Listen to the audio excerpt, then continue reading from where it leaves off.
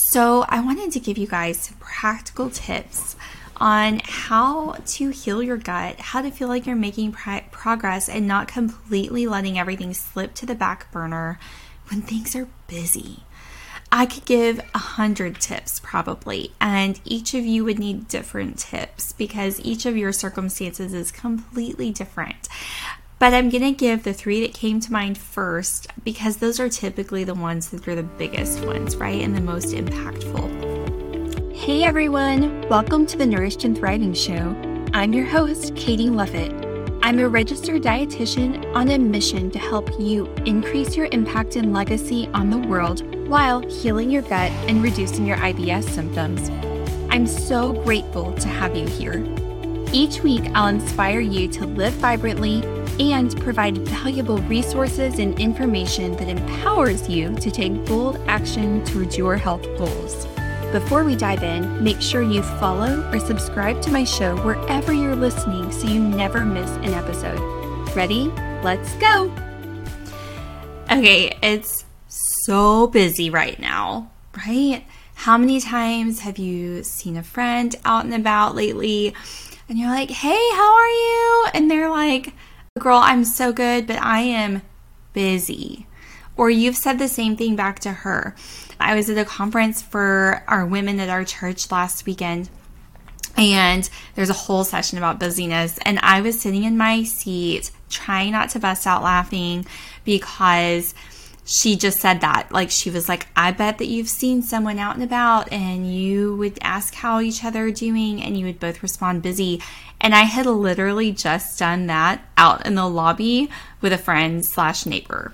Like, we had just been, oh, I'm good, but busy, so busy, and talking about all the things. So we've got soccer for both of the girls. We've got ballet and dance for both of the girls with dance recitals coming up. My oldest has a piano recital, and she's also in the local high school is putting on an Annie musical, and she gets to be an orphan. So I'm making the Annie costume. She's in the Cinco de Mayo festival, so we got the Cinco de Mayo outfit, and it's nuts around here. Not to mention, for whatever reason, my family, Joe and I, thought it was a good idea to get married in the spring and have all 3 babies between the very end of March and the 1st of June, as well as our own birthdays. So it's been nuts. And Mother's Day. Throw Mother's Day in there. And then Father's Day, like, shortly thereafter. Plus all the end of school chaos of teacher appreciation, which I'm so grateful for our teachers. Love celebrating them. It's just another thing, right? To check off your list, add to your list and check it off. And, we have graduation cap decorating for Adeline's little pre-K graduation. We have kindergarten roundup for her. We have arts and crafts with mom for the baby, and we have all the things, right? I bet you're sitting there nodding your head and you're probably doing a lot of the same things as us.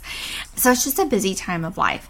And when it's busy, it can be really challenging to feel like you're making progress on your gut health or even to prioritize your gut health. And you're just kind of stuck in this place of having to make do, having to get by. And that's tough.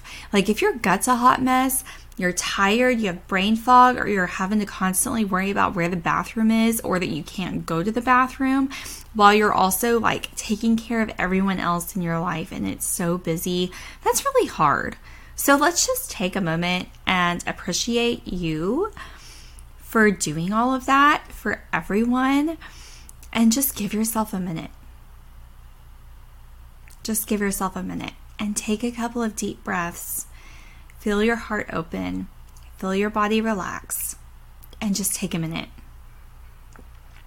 So I wanted to give you guys some practical tips on how to heal your gut, how to feel like you're making progress and not completely letting everything slip to the back burner when things are busy.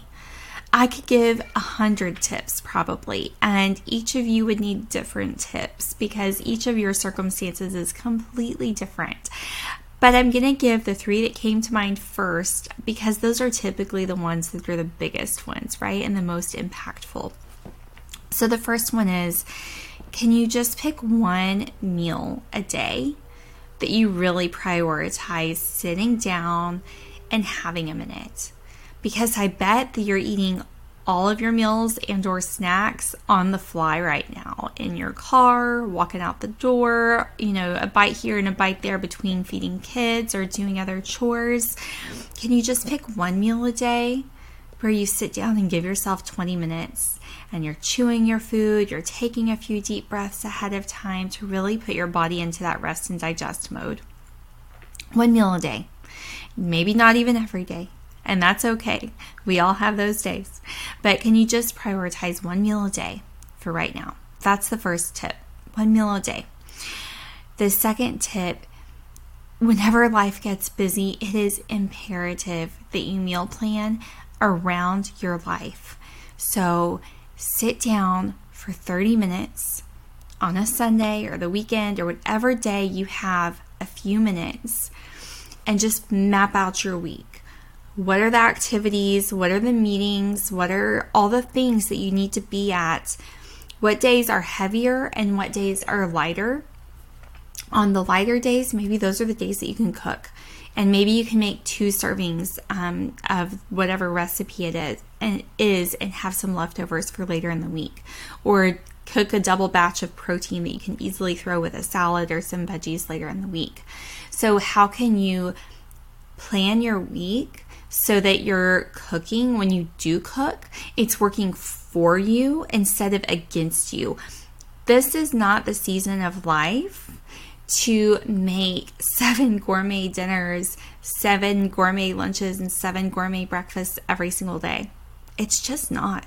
But can you cook 3 dinners, even if they're basic, and maybe make a double batch of them so you have some leftovers so you're not going through the drive-thru every day? I bet you can. I bet you can. What can you do in the morning? So say your afternoons are nuts and it goes right into dinner. Do you have, a few minutes in the morning to throw something in the slow cooker or, pre-cook some stuff that you can just warm up later? So get a little bit creative and be a little bit resourceful with your meal planning and your day planning and your week planning so that you're setting yourself up for success. Can you outsource some stuff? Can hubby, my husband just taught himself how to make grilled cheeses. Love you, Joe, a couple weeks ago. So he's not a chef, at all. But you know what? I had calls and meetings. I was like, hun, I just need you to throw something together for the kids. And so he did. And it wasn't perfect, but they were fed and it was okay. But do you have a husband who enjoys cooking or older kids who can help chop stuff up or, get stuff going for you? Utilize them, outsource a little bit, share the load. It's not all on you. That's the second tip. My third tip is go-to meals, and we're going to dig into this in a minute. But first, if this is helpful for you, go share it with a friend. Hit pause, share this with a friend.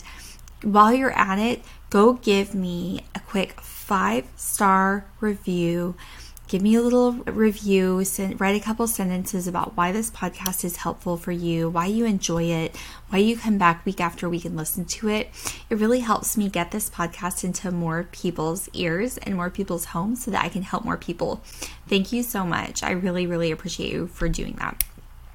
So that third tip, the go-to meals, I want you to have a piece of scratch paper. It can be taped onto the inside of a cabinet door in your kitchen. It can be inside your junk drawer.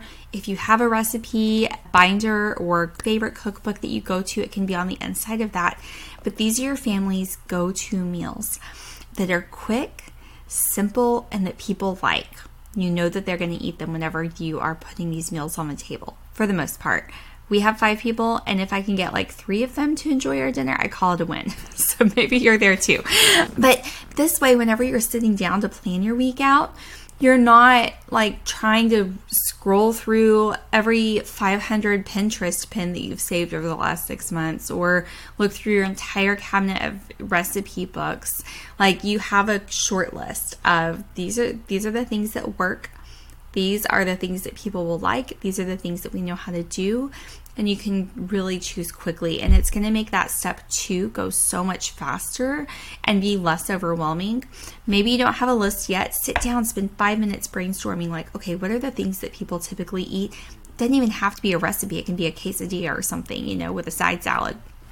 And if it is a recipe, next to the recipe, put the source. So if it's from a blog, put what blog it is. If you're doing a digital short list, you can totally do that in a Google Doc or the notes in your iPhone or whatever. Put a hyperlink next to it so you're just clicking it. Make it super easy on yourself. If it's in a recipe book, write the recipe book and the page number so you can really easily find the recipe. And then you can add to that list. So as you try more things, as you do have a little bit more time, maybe this summer you're trying a few new recipes, or maybe there's a day where it's more quiet and lighter load and you decide, I'm going to spend a few more minutes and try something new that I've been wanting to try tonight. If it's a hit and you liked it and it felt, good making it, add it to your list and you can build that go-to meals list out. I actually have a couple. So I have one for winter and fall, and I have one for spring and summer. So winter and fall is going to be more like soups and stews. Spring, summer is going to be lighter dishes, maybe stuff for the grill, salads, stuff like that. And then I have a year-round go-to also. You can put year-round stuff on the seasonal list, or you can have your own year-round. I just got tired of writing everything out twice because who likes to do that? So I have my own separate year-round. So these are just things that are good all around. So those are my 3 tips. So pick one meal to give yourself a day that you're sitting down and focused on eating. Make sure you're planning out your week and your meals around your week. Don't expect yourself to be a magician in the kitchen and literally be in 2 places at once. Like, how can you be making dinner on a night that your kid has 5 different activities? Like, that's not going to happen. You need something easy that night, right? It made me think of another quote from this last weekend. It was a really great conference, you guys, at our church for women. I felt God just really speak to me and draw me close, and felt his delight in me. And that was a really cool feeling to feel, and just feel really filled up. There's a 4th tip for you. We'll throw it in there. Find ways to get fulfilled and filled up during this season when you're pouring yourself out a lot.